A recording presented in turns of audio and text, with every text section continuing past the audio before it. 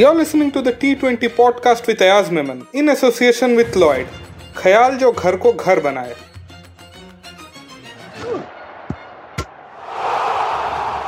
Being a dominant force at your end, well, that's too difficult. But beating Chennai in Chennai, that's easy peasy. That is the sort of team Kolkata has been this season, unpredictable and unforeseen. With me is Ayaz Memon. Ayaz, was this victory also unforeseen? I won't say it's unforeseen. As we mentioned, when we did a bit of a preview of this match, that Kolkata, when they've been good, they've been brilliant. When they've been bad, well, it just looks so, they just look so mediocre. But in this match, I thought they upstaged Chennai in all departments, in batting, in bowling, in the overall approach and the intensity and the aggression. And remember, it's not easy to beat Chennai in Chennai, but they did it by a country mile. Now let me give you a quick match recap. Chennai were put to bat first and they scored 144 runs. Shivam Dube top scored with 48 and in response Kolkata chased the total down in the 19th over.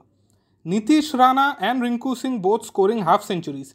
Firstly, Ayaz, let's talk about Chennai's batting and I specifically want to ask about Ruturaj Gaikwad. He had the perfect start to the season but just hasn't looked the part this month. What's going wrong? Yeah, I mean, these things are very difficult to pinpoint what's going wrong. And, we saw that happen even in the case of batsmen like Josh Butler for Rajasthan or Sanju Samson. Started so brilliantly and then the form seems to have then first plateaued and then kind of waned. And now it's certainly in a bit of a slump. And that's not a good sign for Chennai, who will still, I think, make it to the playoffs. But they need their, main batsmen, which is Ruturaj Gaikwad, Devon Conway, and some of the others to be in prime form. In this match, 141, one would have thought this is a Chennai pitch. Chennai's got a measure of most teams playing on this pitch. And 140, 145 they can defend because they've done it in the past. But I think the thing about this Kolkata team is not that it's unpredictable, but it's just loaded with some really spectacular players. And I really fancy Nitish Rana. I've been saying this right through the season. He's a very smart and sharp batsman. He's a very good captain. He's a very canny cricketer.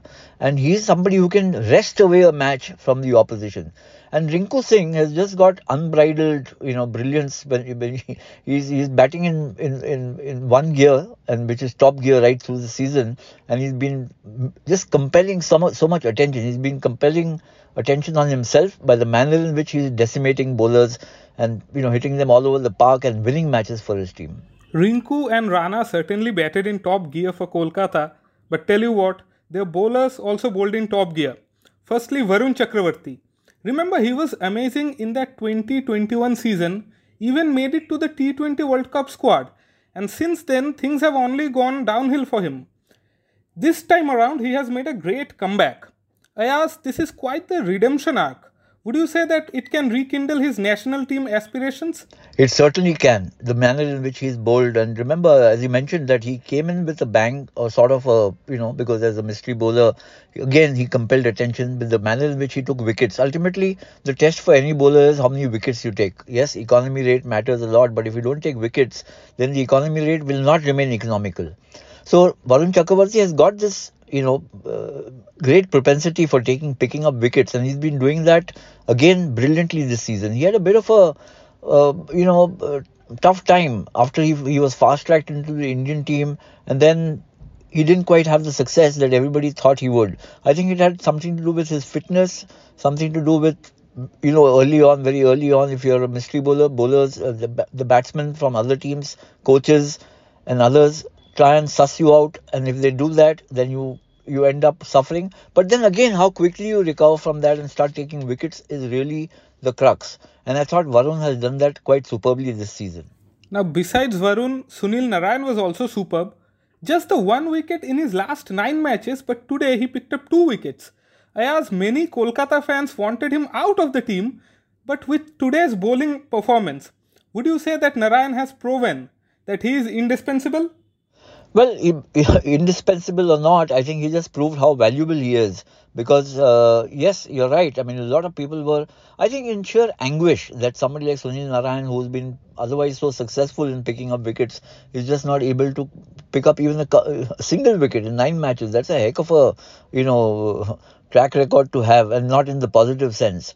But he's got loads of experience, and it was a matter of time when he came good. And this was a great match to come good because it was against a very tough opponent in conditions which generally favor the home team, which is Chennai, and to clinch 2 points from them, and in this fashion, in this style, and with Narayan bowling 4 really economical overs, picking up a couple of wickets, was, I think, great redemption for him personally, and also a great sign for his team. Now, coming back to Chennai's batting, Ayaz, we have spoken about this previously and we'll speak about it again tonight. Is MS Dhoni coming to bat way too late? Because remember, Ravindra Jadeja has struggled with the bat all throughout the season. Would you say his 24 ball 20 had a role in Chennai's low score? I would think so. I mean, you would expect more from Ravindra Jadeja. Yes, Chennai were in dire straits, having lost too many wickets, and only Shivam Dube around there. So it's not only Jadeja who flopped. I think, people like Ambati Raidu, Moeen Ali for one, should have contributed far more. And when you look at the way Nitish, Rana and Rinku Singh batted, there's no reason why, Jadeja and Moeen Ali and Ambati and some of the others couldn't do it. It was a lone hand played by Shivam Dube, who's been having a lovely run, excellent run. But just one guy making runs, as we've seen the pattern, yes, there have been some low scoring matches, but generally if you're making 165, 170 below that, then team is always in trouble, because teams chasing those scores are generally able to get it without breaking into too much of a sweat, as happened, even in this match. So unless, of course, the power play had gone the other way, which it didn't really. I mean, I thought Kolkata just completely timed their chase to perfection, and with the two R's, Rana and Rinku, batting so in such brilliant fashion, there was nothing to stop them. As you mentioned Moeen Ali, let's talk about his English teammate. Chennai broke the bank for Ben Stokes, but he simply can't get a game. Do you think it is high time to include Ben Stokes in the 11? I mean, I would have imagined that Ben Stokes would play unless he was injured, and it seems that he's still not quite fit. Yes, one argument was that on a pitch like the Chennai pitch, where there's not much for fast bowlers, it's better, or you're better off playing spinners. But if your option is between Ben Stokes and anybody else, I think any team management would go with Ben Stokes if he was fit. So the only conclusion I can draw is that Ben Stokes is still not fit, and which is a big blow, because he's only played a couple of matches, and then he's been a spectator watching the matches from the dugout. Now, as you have spoken about Nitish Rana, so let's focus on Rinku Singh. What I particularly like today is that we all know that Rinku can be the aggressor. He can play the blistering cameos. He can score that 30 runs in 10 deliveries. But today, mind you, Rinku took his time to get his eye in, and he did really well to tackle Chennai spinners. Now he has finally shown that he can be both the aggressor and the anchor, isn't it? Yes, absolutely, and that's a sign of maturity, and it's happening very rapidly, which is good, which is a very good sign. Because if within one season, a batsman can play all shades of knocks, with a responsibility, with a great sense of adventure, with unbridled aggression, and all of them result in big scores or meaningful scores, then that player is certainly coming along extremely well, and that seems to be happening with Rinku. Now, Chennai fans might not like this next question, but I'll ask it anyway. It is not often that we question Dhoni's captaincy, but I ask, would you say that Mathisha Pathirana was not utilized in the proper manner today? I mean, I know he is your death over specialist, but he bowled just one over in the first 15, and by the time he came back, the match was already out of Chennai's grasp. Yeah, I mean, look, if you look at the pattern in which Dhoni has been using Pathirana, is usually in the death overs. He gets, his 4 overs come in the latter half of the innings. He gave him 1 over early, then there were 3 remaining, but by that time too much was lost. So yes, I mean, maybe he could have been tried earlier, but his real strength is in bowling those, deadly Yorkers with pinpoint accuracy and picking up wickets, conceding very few runs. But I think in this match, one must give credit to Rana and Rinku. I think they just grabbed the match and ran away with it, and they didn't allow even the MS Dhoni, with all his sublime skills as a captain, to recover in time and stop them. I think that's really the success of Nitish Rana and Rinku Singh. Now, time to put on the soothsayer's cap again, Ayaz. Chennai are still very much in the hunt, but with this win, can Kolkata somehow sneak in their way into the playoffs? It's going to be tough for all these teams which have suddenly, like Bangalore woke up and came up with a terrific match today against Rajasthan. So and so has Kolkata. Earlier we saw Punjab win a match.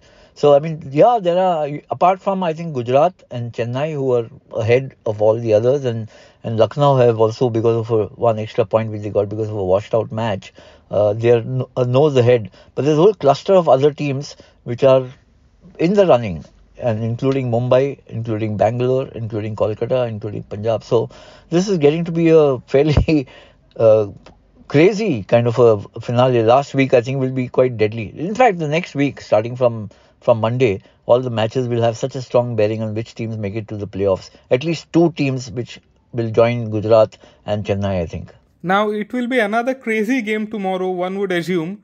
Gujarat taking on Hyderabad. Of course, Hyderabad, their chances of making it to the playoffs are very negligible, we can say.